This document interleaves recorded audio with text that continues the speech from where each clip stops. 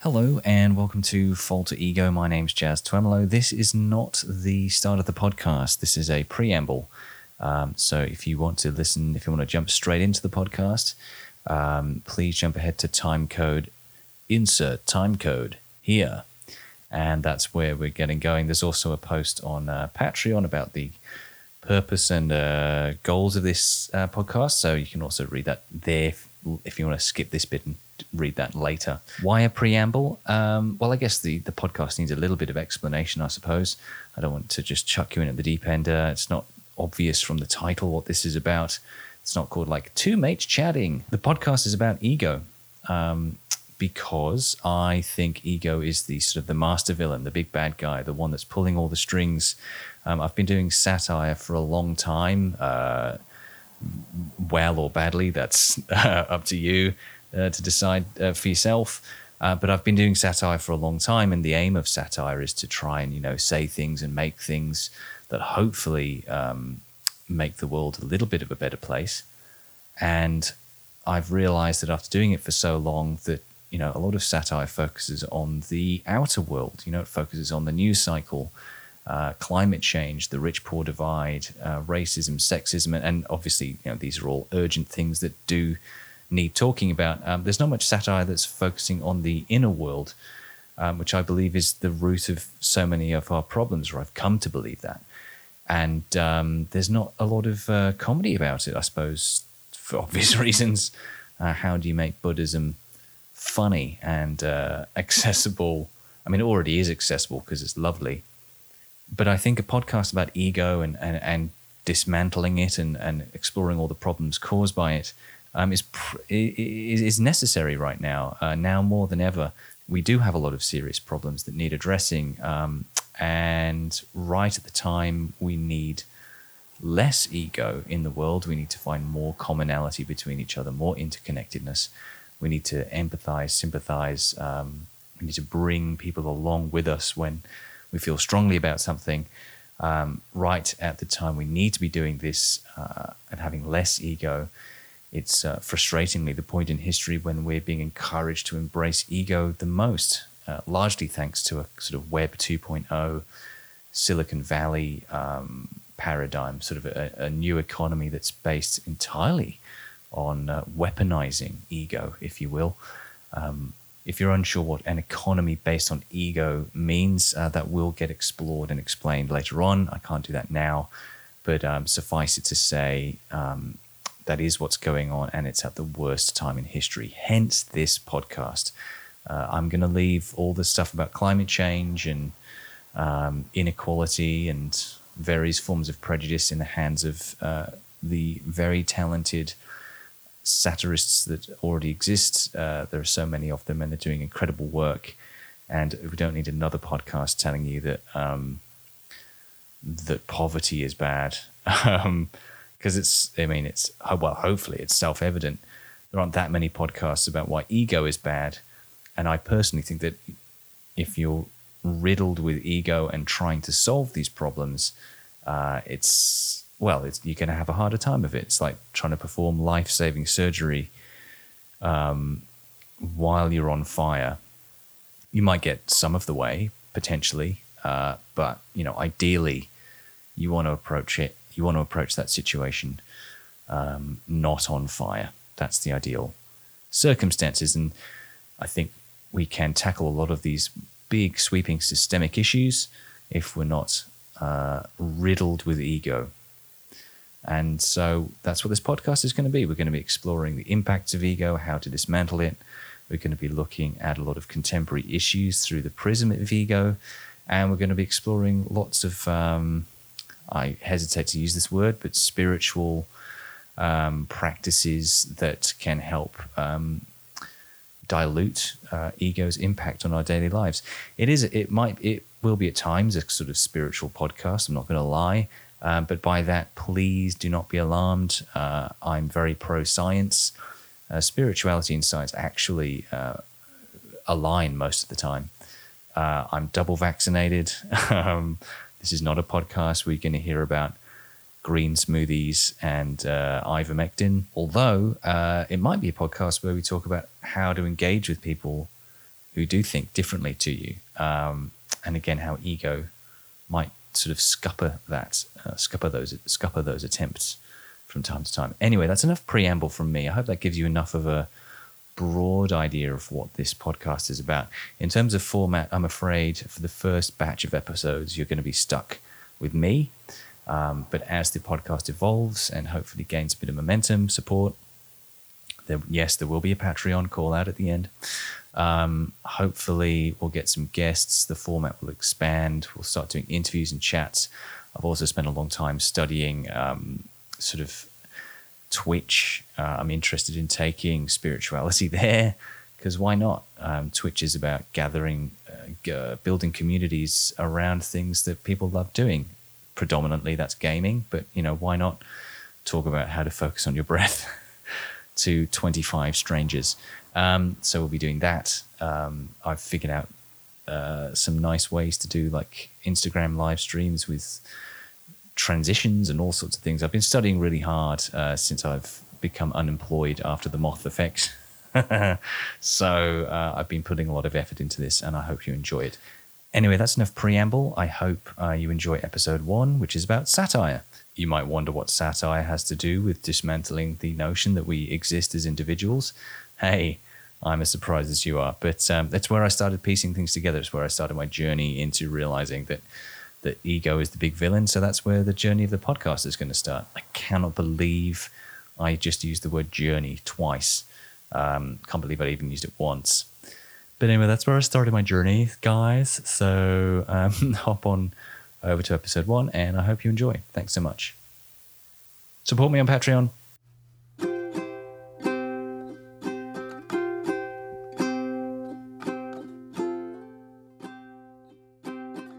Hello and welcome to Falter Ego episode 1. I'm Jazz Twemlow. Congratulations on making it through the preamble. Well done to all of us who've made it this far.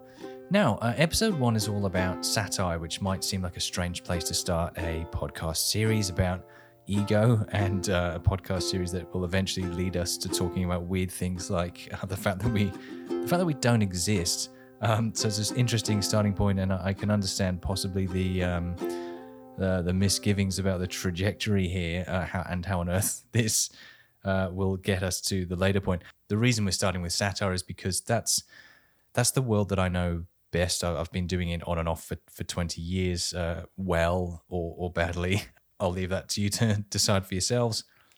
But it's in that context that I first started realizing that maybe there were deeper problems than just the ones that I was talking about with jokes every day. And so for the purposes of retracing my steps, that to me is the best place to start, because that's where it all started for me as well.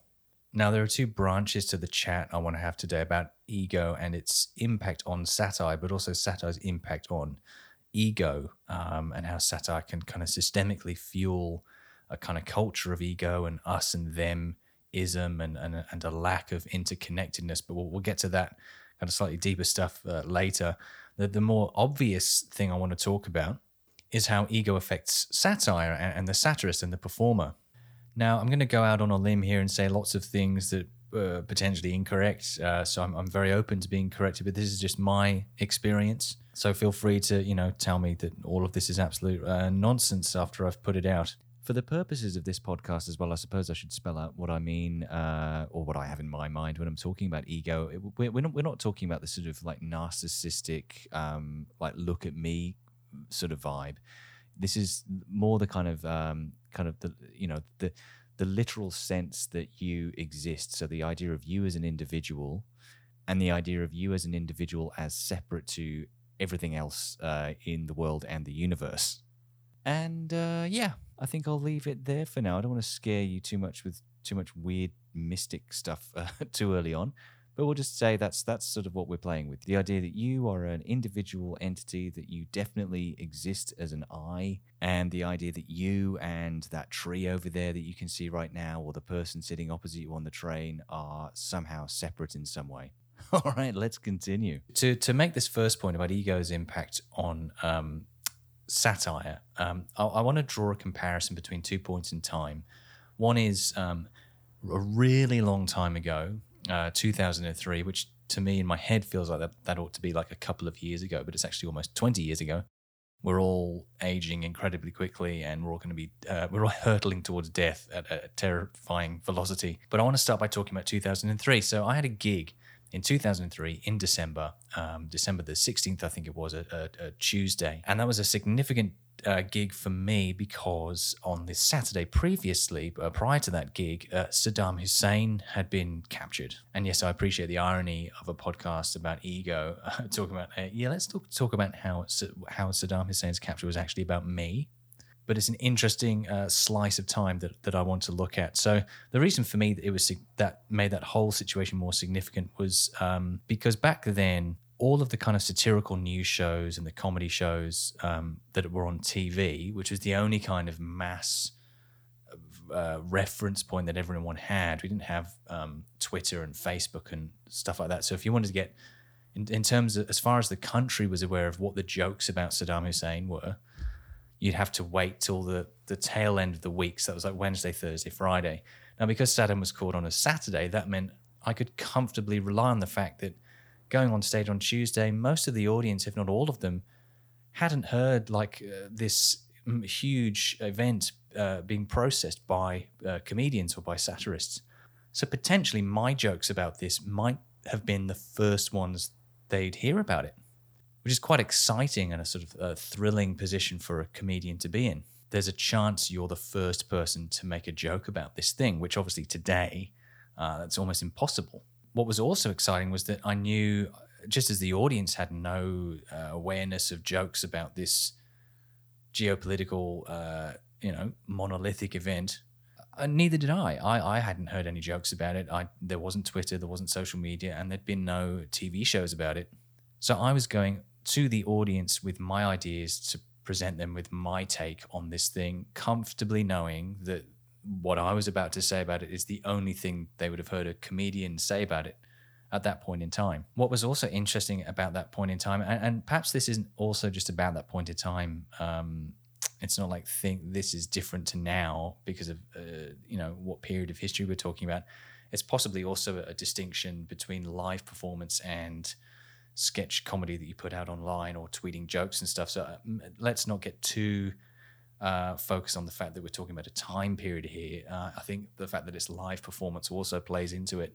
But the combo of that particular time period and the fact that it was live performance created an opportunity, and frequently created the opportunity to walk the audience towards somewhere uncomfortable, because you'd have 5 to 10 20 minutes on stage, and that's plenty of time to develop a rapport with the audience, win them over, and then slowly walk them towards something dark, something twisted, something a bit uncomfortable. By uncomfortable, of course, I don't mean like, quote unquote edgy, like, oh, let's do offensive stuff about, trans pronouns. I don't mean uncomfortable in that sense.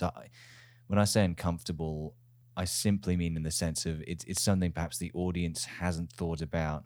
The audience doesn't already think for themselves, or a way of seeing things where the audience doesn't see it that way. Perhaps another way of putting it is taking the audience into uncharted territory. So maybe, think about like Bill Hicks saying we should use the elderly as stunt people in movies, or Bill Burr saying that we should start sinking cruise liners with people still on them. It's an idea that you need to be talked around to. It's not something you already agree with.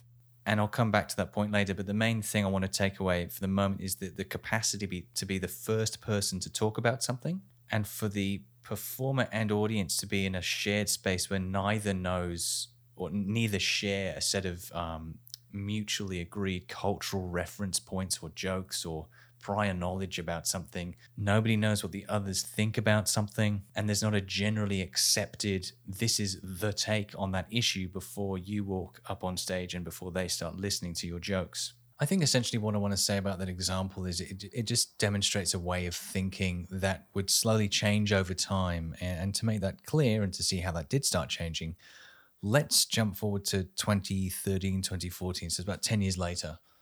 10 years later, I was extremely lucky to be working on a TV show called The Roast. It was literally a dream come true, really, to be writing satirical jokes for a TV show. Lucky me. Now, I could list, thousands and thousands of sort of positive compliments to say about everyone on that show. But unfortunately, I just want to focus on the one critical thing. And this isn't typical of the roast or the people on that show either. This is more a reflection of what was generally happening at the time, but I just happened to be experiencing it through the prism of writing on that show, and so that's why I'm using it as an example. But compared to 2003, and I suppose more broadly live performance to, rooms of people, maybe not comedy filmed specials, but in terms of live performance to groups of people, in contrast to that, there was something interesting happening in the roast writers' room, as I imagine was happening in writers' rooms across the globe, which was that people started using phrases and justifications along the lines of, oh, if we do a sketch about this, I think it'll go down really well with the audience. Or everyone's talking about this thing at the moment, so I reckon if we do a sketch about that, it'll go viral.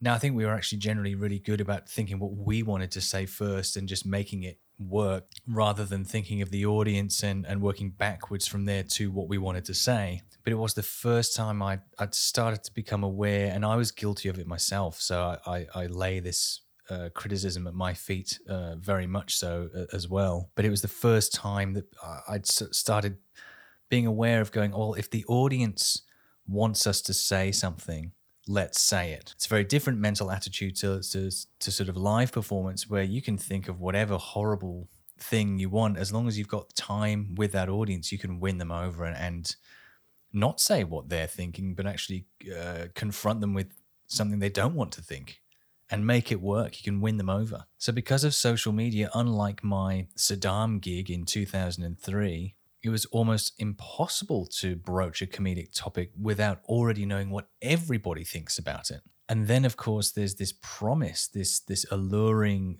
temptation of, well, if I say that too, well, then I'm going to become extremely popular for 24 hours. And so this is what I'm getting at. This is where ego starts playing into it, is that there is this potential that you might become a hero for the day if you just say the thing that everybody's saying, or by thinking of the reaction and what's going to be popular and working backwards from there and letting that inform the topics you want to talk about. Essentially, there's a desire there to be approved of, which obviously all performers have to an extent. They want the audience to have a great time and to appreciate them for having, done a good job. You want the audience to leave saying, whoa, that person was amazing. But I think the difference worth pointing out is there's the possibility that in the performer's head, in a social media age, there is the temptation to compromise in order to get a result. Whereas with live performance, and certainly pre-social media live performance, when nobody knows what everybody's thinking before you get up on stage, you're less inclined to compromise what you think and what you want to say, because with the time that you have and with your skill set, you can say anything you want. The other problem, of course, being that with social media, what you can say in a 2-minute sketch, because again, remember, you're often hounded by TV execs and stuff saying, look, videos need to be 90 seconds, okay? 90 seconds, 120 seconds, 2 minutes max is what's popular on Facebook, so that's as long as your video is allowed to be. Well, it's quite hard to say something complex in 2 minutes. It's certainly hard to say something that's going to challenge the audience and maybe persuade them to think about something in a different way. You really only have time to confirm what they already think. And again, you were already thinking about confirming what they think anyway, because you were hoping to chase those sort of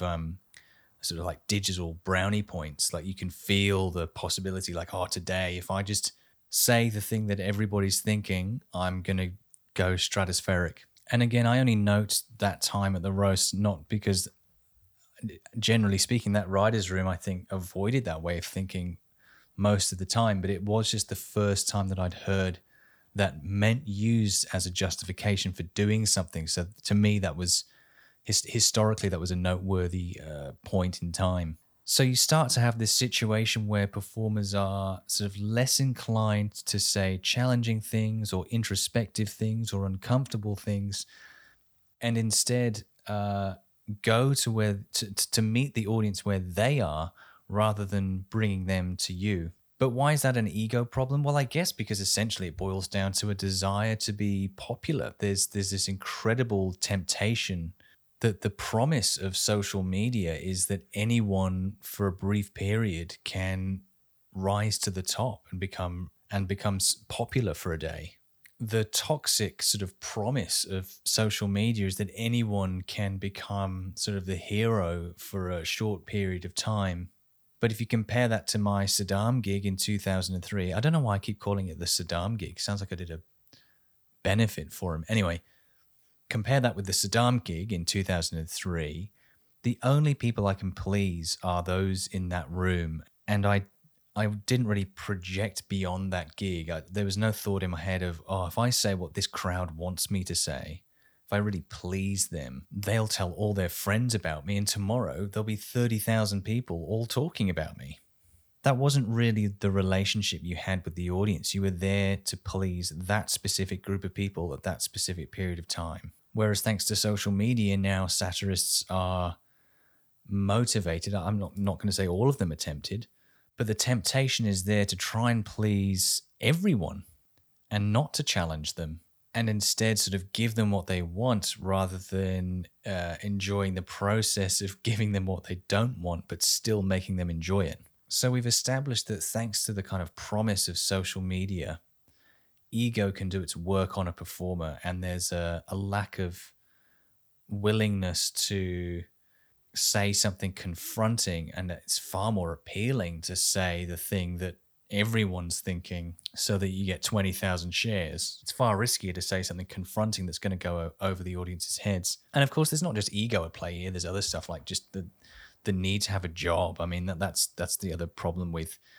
the sort of the current sort of Web 2.0 sort of paradigm that we live in, is that doing well online is often a vehicle to getting more work. And because more people are using that as the metric of who you do give work out to, then that's sort of a game that everyone's having to play. There's a great satirist called Tom Lehrer who said something to the effect of, but I think he's in his 90s now, by the way, but he said, satire often does little more than just titillate the converted.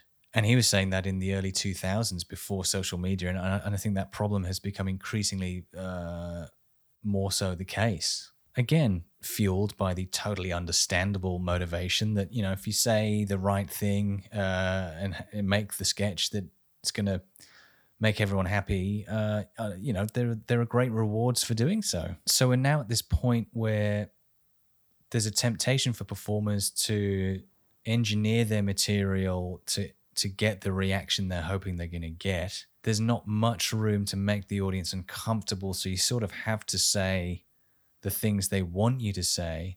Unfortunately, the time frame you have to say anything you want to say is usually quite limited. It's about, it's between 1 and 2.5 minutes. And in that time, you don't really have time to say anything complicated or tricky. Noam Chomsky mentioned this in Manufacturing Consent. I think I can't quite remember what he called it, but it was like sort of soundbite-itis, or a culture of sound bites or something like that, which was that, when news shows have guests on to interview, often the guests only have about 10 to 20 seconds to answer questions before you cut to an ad break or before they have to move on, and at max, the segment they're involved in is mere minutes. And again, in that time, you really only have the opportunity to express something that's not going to go over the audience's head. So more than likely, you're going to be saying something they already think in the first place. And I think we can see that problem becoming magnified and impacting, the art of satire and the level of commentary it's able to offer in a digital space. So that's how ego affects the performer. Well, then, if the performer is now in this position of wanting to feed the audience a certain type of message in the hope of guaranteeing a certain outcome, what are the messages that are getting put out, and how do those messages help reinforce a culture of ego and a lack of interconnectedness and empathy and sympathy once the satirist is kind of stuck in this relationship with the audience, enforced by ego, the potential to become extremely successful, popular for a short period of time, and the constraints of social media and digital platforms? these messages that the satirist or the performer is sending out into the world, what do these then do to the world? So this is the second point we're now going to focus on, which is, yes, satire's impact on our capacity to connect with each other. I think it might also be wise at this point just to revisit what we mean by ego when we're talking about it. In this particular episode and in the context we're talking about here, I think for me, ego means sort of a sense of a lack of interconnectedness. So not seeing myself in other people, seeing myself as totally distinct, and being able to picture or imagine that you are essentially just me that happened a bit differently. There's also a lack of empathy there, and being unable to see things from other people's perspectives, and not even being willing to, because you've sort of written off certain types of people, or people who think certain things or behave certain ways. There's a heavy investment in what I think, what I believe, and a pride in that as well. But let's get into it. So how does satire actually feed into a culture of ego? Well, it fosters this kind of us and them-ism, or at least it can do when it's not done well. And unfortunately, the kind of popular, accessible, highly consumed sort of satirical content does sit in that space of being easy to consume and easy to process and not challenging the audience, as we've discussed, where the satirist is now overly aware of what the audience thinks. And because of the new way that satire can be released online and such, there's a temptation to meet the audience where they're already at, and also the constraint of having to communicate something in an extremely short period of time renders that communication somewhat simple. And often what is simple, what's easiest to communicate very quickly, is going to end up being a rather base, primitive form of communication, and one of the most primal forms of communication is somewhat tribal to an extent. So you'll find that a lot of satire, and you can check this for yourself, relies on generating a laughter of relief. You know, that I am not these people. I'm not that stupid. I don't think that. Well, X is obvious, so anybody who doesn't think that is automatically a total fuckwit. There's a lot of satire that rests in that sort of space. I should specify as well, when I say satire, you know, the scope of what that can mean is so broad now. I mean, I would take it to mean, you know, traditionally it would have been TV shows or satirical stand-ups, but now there's, you know, there are podcasts, YouTube channels, there are people on TikTok doing really short, snappy satirical bursts, Twitter accounts. So that when I refer to satire, it's the entire machine of people using humor to process the news and turn it into comedy material of any kind. A very recent example we'll all be aware of is the debate around vaccines, lockdowns, and just the discourse around the pandemic in general. But this applies to lots of other sort of large global events that have happened in the last sort of 5 to 10 years. You know, with Brexit, it was quite an easy and comfortable space just to write off, you know, large swaths of the British population as, you know, sort of like knuckle dragging racists, or just, you know, knuckle dragging morons. With the US election in 2016, anybody who was thinking about voting for Trump or who did vote for Trump was automatically portrayed as some sort of, you know, backwards, redneck, Bible Belt hick. You know, and there's that sort of gotcha style comedy of interviewing Trump voters at rallies and stuff, and editing together the dumbest responses, or scouring Twitter for the dumbest things they've tweeted. And, you know, these things are funny, and you know, I would say to a certain extent that's worthy of ridicule. I don't know. It's a dial, you know. I'm not sure how far to turn the dial up or turn the dial down. So I'm not saying don't do it at all. But the fact that a lot of satire seems to sort of completely inhabit that space, to me, is not constructive and not healthy. And again, contributes to this sort of us and them scoffing style energy that's not really going to get us anywhere. There's a lot of humor that leans into the fact, or the assumption, that a lot of Trump voters, Brexit voters, and anti-vaxxers are stupid and dumb. And I don't know how useful that is as a sort of humor trope. I know a lot of people who are pro-Trump, some of whom are certified geniuses. I mean, their IQ is literally off the charts. I know people who are pioneering surgeons who are pro-Trump. I know people with degrees in political science. People who are experts in these things who are pro-Brexit. And in many of the cases when I've got into discussions with them, it's become very apparent that they're better read on these issues than I am in some cases. I'm sure we've all had this experience of trying to argue with a Trump voter or an anti-vaxxer or someone, and they come to the discussion armed with a lot of information and a lot of quote unquote facts that they've found. They might not be robust facts. They might be complete falsehoods, but they've done a lot of reading and they've done a lot of research and a lot of thinking.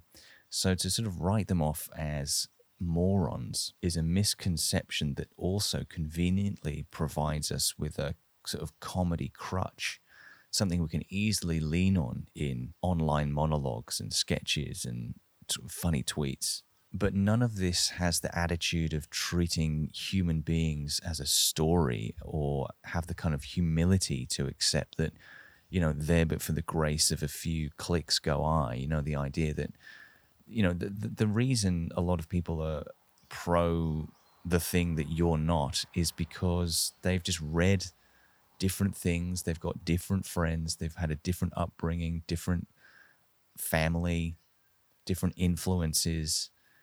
And the algorithm that they've clicked on a couple of articles and slowly the algorithm has sort of curated their reality for them. They are the result of a process, but we don't look at the process. We just see the end product and want to kind of laugh at it. But I can easily imagine myself clicking on a few things, reading the wrong thing, meeting a friend of a friend who's at a party or something, saying, hey, you should try and read this, and I do, and then slowly my reality might, through increments, shift in a different direction. And so it's very arrogant to kind of just write these people off and sort of scoff at them for thinking differently to me. It's funny. It's always funny to laugh at someone who's slipped on a banana, but if you're invested in fewer people in general slipping on bananas, maybe just pick up the bloody banana peel and don't let it happen again. Look at the causes and effects. Let's not just laugh at the end product, because it's not really going to get us anywhere. Jeff Sparrow wrote a really interesting book called Trigger Warnings, Political Correctness and the Rise of the Right. And you could be forgiven for thinking, given the title, that this is some sort of anti-left screed, like, oh, triggered much? But it's actually a very nuanced exploration of the, I guess at times, somewhat symbiotic relationship between the kind of savvy scoffing of certain left-wing commentators and how that can disenfranchise not everybody on the right, but can disenfranchise certain portions of the population. He certainly doesn't lay the blame at the left's feet, so it's certainly not that.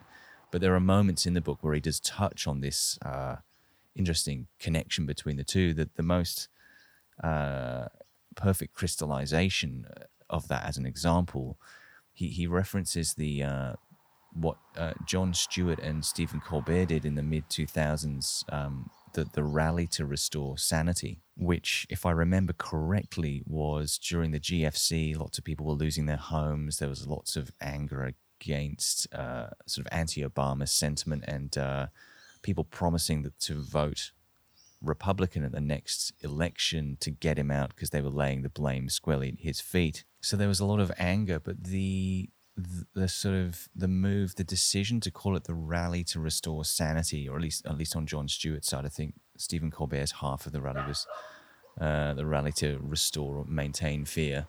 The decision to call it that itself kind of misses the point, because it sort of, at the time, a lot of people were really, really angry. But the decision to call it this, the rally to restore sanity, it is itself a kind of quite a clear indication of where satire, in my eyes, can sometimes go wrong, which is, these people were angry that they were losing homes, they were losing jobs, but to take a sort of broad look at America and say, look, all this anger is a form of insanity, this is the rally to restore sanity. It's belittling and slightly arrogant. To look at someone who's lost their house and say, look, I get you're angry and you're yelling at the left and you're saying you're going to vote Republican next time and you're saying, Obama is the devil incarnate.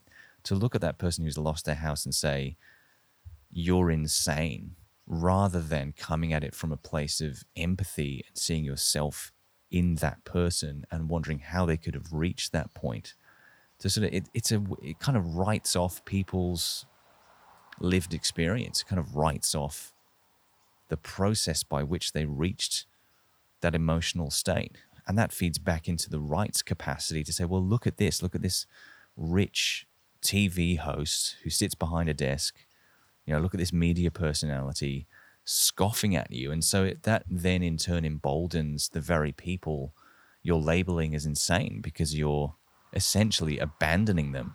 You're abandoning them by not showing sympathy, empathy, and by writing off their experience as a form of insanity.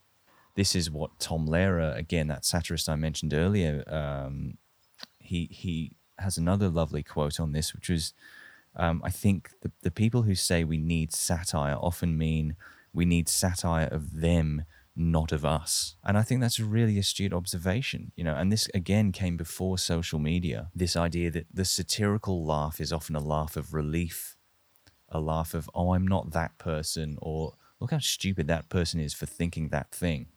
We've seen this sort of, satire of them, not us attitude prevail a lot during the pandemic. And again, I totally understand it, because it's, we need to make fun of the things that disturb us. It helps us, provides us with a sense of catharsis, but it possibly doesn't actually constructively lead us anywhere more positive. And I mean, there's a discussion to be had there as well around whether satire's role is to make the world a better place at all. But I think it's definitely not satire's role to make the world worse.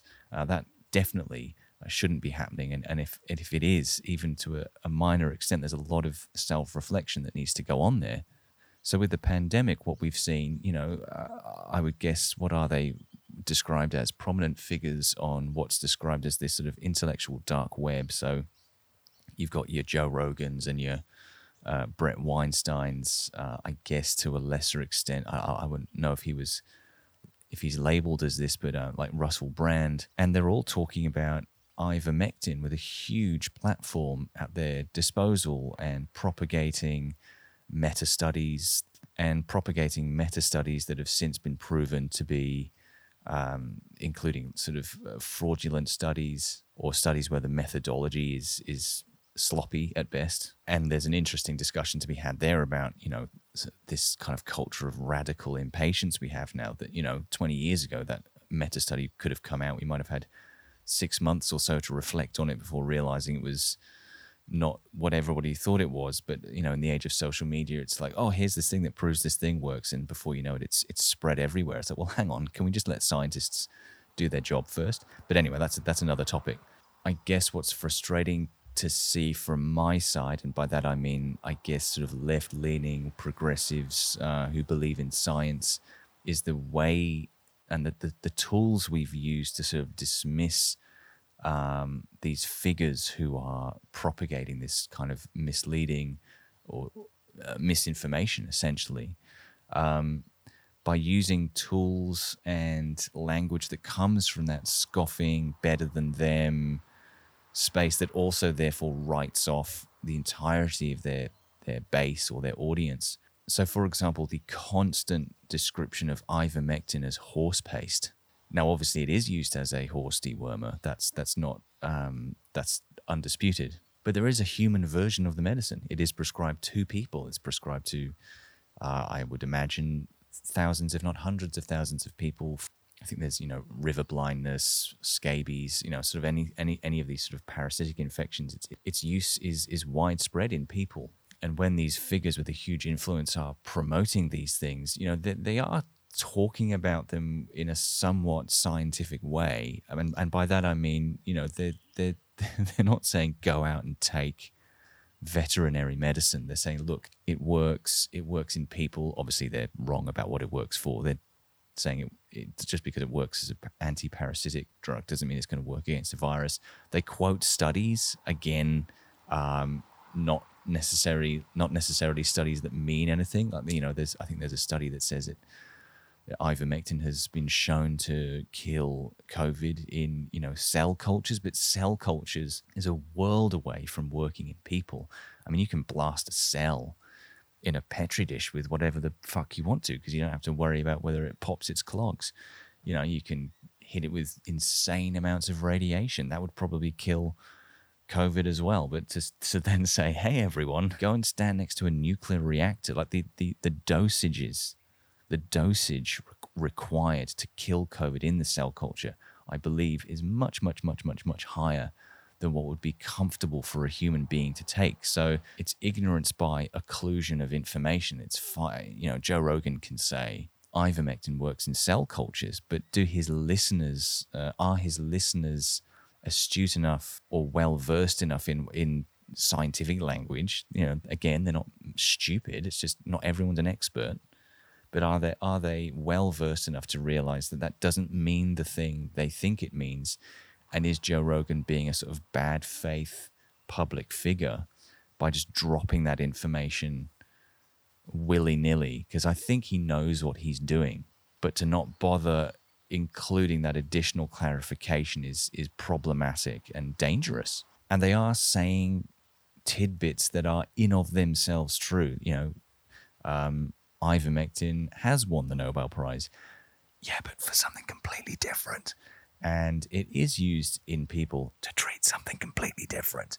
So it is a reputable medicine, and they are advocating people taking the human versions. So when satirists or just the general online community who are acting in a satirical fashion, because this is also the problem, is that everybody is a satirist now, because everybody's on Twitter and everybody's making jokes, and everybody thinks of themselves as like a one human, one man, one woman, Jon Stewart.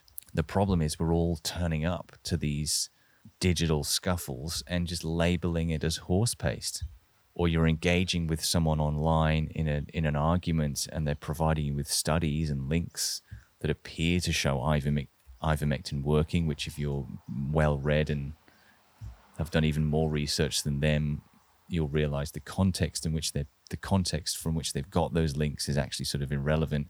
But to reply to them with like, nay, or some horse-related pun, they're just going to come away from that interaction going, oh, well, this person thinks he's better than me. He thinks he's written me off as an idiot. And he's actually, I mean, this is frustrating. Even though they're turning up to the argument armed with the wrong facts, we're the ones who are actually being sort of slightly more intellectually dishonest, because we're writing it off as horse paste when that's not what they're actually talking about. But again, going back to ego, there's this collective desire to kind of guffaw at these people. And it's easy for a satirist noticing that to wade in and also do a horse-paced joke.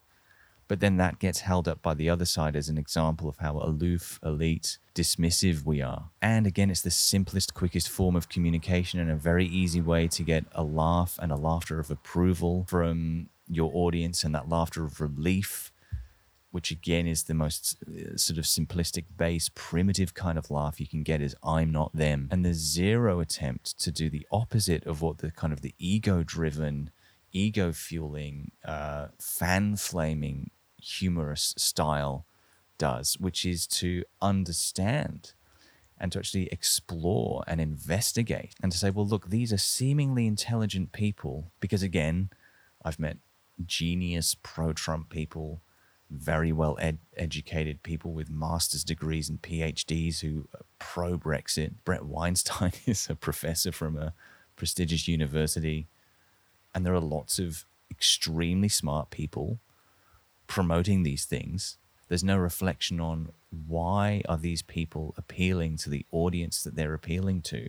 And what did it take for that audience member that I'm now arguing with online to reach the perception of the world that they've reached? Like, I'm sure you've had this where you're talking to someone online and it's like they actually inhabit a totally different reality to you. But again, to write off the result, to look at where they've ended up and treating that as the totality of that person, rather than including all of the, 50 to 2,000 steps it took them to get there. If you're not willing to see all that stuff as well, then that's ego. That's you not being willing to put yourself in their shoes and imagine, what would it take for me to get to where they've got to? You know, a lot of these people need a sympathetic touch, not a scoffing touch, because scoffing is not going to work. And again, I get the cathartic value of that. If there are lots of people online and on prominent podcasts essentially endangering the public by promoting something, it's a relief to go, bloody fucking Joe Rogan and his horse paste, because it means we all get to put our arms around each other and have a little chuckle and point over there to them and go, thank those fucking idiots. It's also a kind of ideological immune system that prevents you from feeling depressed. I remember during Brexit, I was posting just as much as anybody on Facebook, dumb racists, bloody idiots, complete morons, knuckle-dragging fuckwits. If you're going to vote Brexit, what are you going to vote for next? Cutting your own dick off? Like, how stupid are you? But laughing in that way allows you not to become totally depressed, because essentially you're saying, well, the only way people can think like that is if they're fuckwits, and there's no way I could ever become that. So generally speaking, humanity, it's almost like defining yourself as the default human. Like, I'm right, I'm normal. They're sort of rejects, or like, faulty products that need to be recalled. They're not part of the human experience. I am. So writing them off allows you to sort of maintain your faith in humanity. Because if you opened your mind and started seeing yourself in these people, suddenly you have to deal with quite an uncomfortable truth, which is, no, these are people operating at the same level of intelligence as I am. These are people doing what normal humans do. It's just that the path they're on has led them to a completely different opinion and a completely different interpretation of events. But they're not faulty. They're just different. And I think ego has a kind of survival instinct or like an immunity system against shame, which is to essentially say that, constantly remind yourself that there's no way you could become that person. And so in that sense, satire becomes an enforcer of kind of comfort. It's like a comfort blanket almost, just reminding the people who are quote unquote right that, they're normal. You're thinking the good things. These people over here are horse paste eating Neanderthal Bible Belt retards, But at the end of the day, we're all the result of a process, and the things that have led me to think I'm extremely, I think the things I think purely by happenstance. Because I can't take credit for being me, really. I was born into a certain family. I lived in a certain region. I had a certain education. I've read the things I've read. I haven't read the things I haven't read. You can't exist. This isn't like, the Marvel multiverse where you get to, or, we can't do like a Doctor Strange and read everything and take a glimpse at all the multiple versions of ourselves. And then we chose this one. We have no agency in influencing the processes that make us become who we are. So just as someone who thinks that Brexit was great, Trump is great, and that lockdowns are evil and that ivermectin might work, just as they could be described as a victim of happenstance, similarly, we can't be proud of who we are because it's just as because the process that led us to be who we are is just as arbitrary. The thing is, we're all in this together. It's all chaos, and some people are going to come out of that process thinking one thing, and some are going to come out of that process thinking the opposite thing. The important thing is to see the entirety of that process and see our place in that alongside them. And once you start to realize that, once you start seeing yourself in other people and your capacity in another multiverse version of yourself to have become a quote-unquote knuckle-dragging fuckwit, then you realize that the scoffing, the looking down, actually isn't part of a solution. And you need to look at the process, the systems, the chaos behind the creation of that person. And that's what we need to address. I suppose the problem with all this, though, is it's not terribly it's not terribly funny. It's hard to release a comedy sketch that's like, now, look, Pauline Hanson voters, okay, let's look sympathetically at the the many steps that went towards creating someone who actually is in such a state that Pauline Hanson would appeal to them as a choice at the next election. Let's sympathize with these people. That is extremely not funny, but I feel like, unfortunately, that, I mean, it's just hard work, but I think it needs to be sort of done, unfortunately. Otherwise, we're sort of complicit and happy to be complicit in just making everything a little bit worse. And of course, I can hear the reaction to this, and I've seen the reaction to this line of thinking before, which is like, it's like, oh, yeah, sure. Yeah, Pauline Hanson voters, Trump voters, Brexit people, anti-vax people, they're literally putting people's lives in danger either through prejudice or causing medical confusion. Like, they're literally ending lives. But yeah, people have lost family members to COVID. But yeah, it's the anti-vax people that need sympathy, Jazz. Well, firstly, that's a weird false dilemma that you can only offer sympathy to one person. Second, it's sort of like you're not very self-aware in your sympathy. It's like if you do think that somebody losing a family member to COVID is tragic, don't you also then want to avert the tragedy from happening again? And therefore, aren't you invested in the solution to making sure that happens? Which therefore might be exploring what it takes to create an anti-vaxxer rather than writing them off all the time. I also don't quite understand the line of reasoning that says, anti-vaxxers think the wrong thing that's endangering everyone, but yeah, they're the ones that need sympathy or empathy. And it's like, well, yeah, that's why they need it. They think the wrong thing. Like, they've wandered off the beaten path. Like, who do you reserve your sympathy for? What, people who are already right about everything? People who are absolutely nailing their existence? People who are doing really well? There's a sort of doubling down on that as well. Like, obviously there are genuine anti-lockdown people who have genuine reasons for hating it, and then there are people who turn up to these sort of protests just to cause a sort of fight or enjoy the chaos of it. And if you say we should explore empathy or empathize with people who are anti-lockdown, well, then the response comes, yeah, but these people aren't even genuinely against the lockdown. They just want to turn up to punch people in the streets. Yeah, let's empathize with them. I was like, well, hang on. So you're telling me they're even more fucked up, and therefore we should explore what created them even less? Like, you've just pointed out to me that these people are even more deluded, but that's somehow an argument that needs even less investigation than the people who are only slightly deluded. I just don't quite get it. To me, it's like being a doctor and saying, yeah, I only treat healthy people. Now, obviously, it's a lot harder to ascribe a purpose to being human. A doctor takes an oath to make people better. So that's an easy example to make, but I don't know what the purpose of being human is, but if your intention is to make the world a better place, and to make the world a better place through laughter, then yeah, we might have to sell empathy as a concept through humor if you genuinely want to make the world a better place. And yeah, if you're just a random Twitter user who is frustrated by everything, maybe don't go on there and chuck terms around like moron, dumb, COVID-idiot, horse paste. Because though that feels satirical, and I'm sure in your head you are Jon Stewart sitting behind a desk with everyone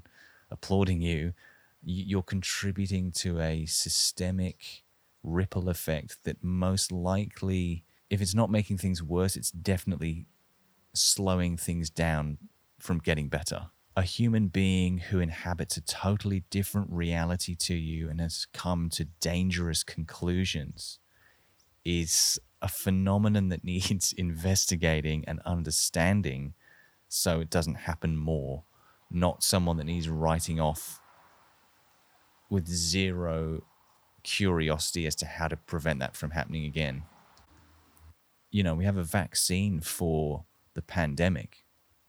What we don't have is a vaccine for the pandemic of deluded people, and laughing at them and calling them horse-paced fuckwits, I'm afraid to say, isn't the vaccine. That is actually the ivermectin of this scenario. It's a treatment that in meta studies looks good. Actually, it doesn't work. The effect of all of this and the sort of scoffing aspect of it, and the treating people as idiots, and I could never be those people, and there's absolutely no reason to even explore how they became those people, which to me is odd because it means you're not interested in a solution. But the impact of that is to create or exacerbate a sense of separateness. And I think, activistically and spiritually, that has I don't know of a situation in history or an example in history where that's worked to redress the problem. And it's at this point, we can look at certain Eastern philosophical or moral principles. Is he really going to talk about satire and Buddhism in the same episode? Yes, we are. But one of the Buddhist principles is that you should have a right livelihood. And what that means is that the method of gaining your livelihood must not, by its very nature, increase the paranoia and separateness in the world. Well, by that standard, I would say satire is actually failing. And again, you can say, well, is it a satirist's job to decrease the amount of separateness in the world? It's like, well, it's definitely not a satirist's job to make the world worse. And I know there's that famous quote by Peter Cook saying he's going to establish a comedy club in London, much like the famous Berlin cabarets that did so much to stop the rise of Hitler and World War II, which was his way of saying, satire. Is it satire's purpose to actually thwart evil? And I agree that's too much to put on any art form, is to suggest, well, this is meant to be changing the world. But satirists are at least meant to pretend to want to make the world better, and definitely, as I've said, shouldn't want to make the world worse. So if your art form is increasing the sense of separateness in the world, that's a bad thing. And if your art form is at least pretending for digital or social capital to be progressive, well, then that's a real problem. If satire and satirists have their heart in the right place, they should be aiming to decrease the amount of separateness and paranoia in the world. How satirists and the general online community can use humor to promote empathy, well, that's a chat for another time. I'm not promising that comedy that empathizes with anti-vaxxers will get shared a lot. But again, getting shared a lot is your prime motivation. Again, that's ego. Maybe put some stuff out there that confronts the audience. I think Tom Lehrer's quotes are a nice way to sort of recap this episode. So his quote about, satire doesn't really challenge the converted, it titillates the converted. And also that when people say they want satire, what they really mean is they want satire of them, not us. You're not going to put out a piece of content that says, well, actually, maybe let's try and understand our foes rather than diminishing them. And then by wanting to titillate the converted, we put content out there, messages out there that is satire of them. And the fact that the easiest laughs to get is the laughter of relief and the laughter of, thank goodness I'm not that person, which again is an extremely handy sort of ego immune response. Thank goodness I could never be that person. Yes, you could. They're dumb, I'm smart. No, they're not. They're actually extremely intelligent. But that's pretty worrying, isn't it? That smart people don't automatically fall in line with what you think. Because that would be a depressing view of humanity, that smart people can fall by the wayside. Well, that's true, and therefore it's worth exploring why. Anyway, I hope that's been an interesting and sort of thought-provoking little ramble from me. And I hope kicking off with an episode about satire has been useful in triangulating an initial problem and awareness of what the role ego plays in society. It's been through the prism of satire and what that's putting out into the world, but I think that's been a useful place to start. And as this series progresses, we'll be using lots of other different prisms through which to look at ego's background manipulation as a well that we shouldn't be drawing from in whatever walk of life we're in. So that was episode 1. In the next episode, we're going to be talking about something connected to satire, which is the news cycle. That's the next step. So we're going from something that's quite specific to me. And again, I appreciate the irony of that in a series about abandoning ego. It was a useful place to start. And then going slightly more broader to something I hope is a bit more accessible to everyone, which is the news cycle and how that helps fan a lot of these flames. And just to alleviate any concerns you might have that this series is going to just be some relentless tirade against ego in lots of different contexts. Let's talk about ego in the news and in satire and in gardening and in zookeeping. It's not going to be that. We're just laying the groundwork. We're setting out a thesis early on. And then as we move to later episodes, we're going to be starting to talk about ways of dispelling ego and combating ego and the ways this has been done in ancient practices, and eventually broadening the series out to include interviews and chats with very wise, smart, better informed people than myself as the series builds. And I'm really looking forward to that, and I hope you'll stick with me as we move towards those sort of later iterations of the podcast. If you're interested in supporting the podcast, obviously you can at Patreon by looking for my very silly name, Jazz Twemlow. You'll find the Patreon page there. I'll be putting little exclusive audio snippets as well, videos, previews, and I'll also be prioritizing interaction with listeners through that platform as well. So if you want to ask questions, give comments, make suggestions for topics, anything like that, priority will be given to people who are chipping in. Anyway, I hope you'll join me for episode 2, where, yes, we'll be talking about the news cycle. Thanks so much for listening.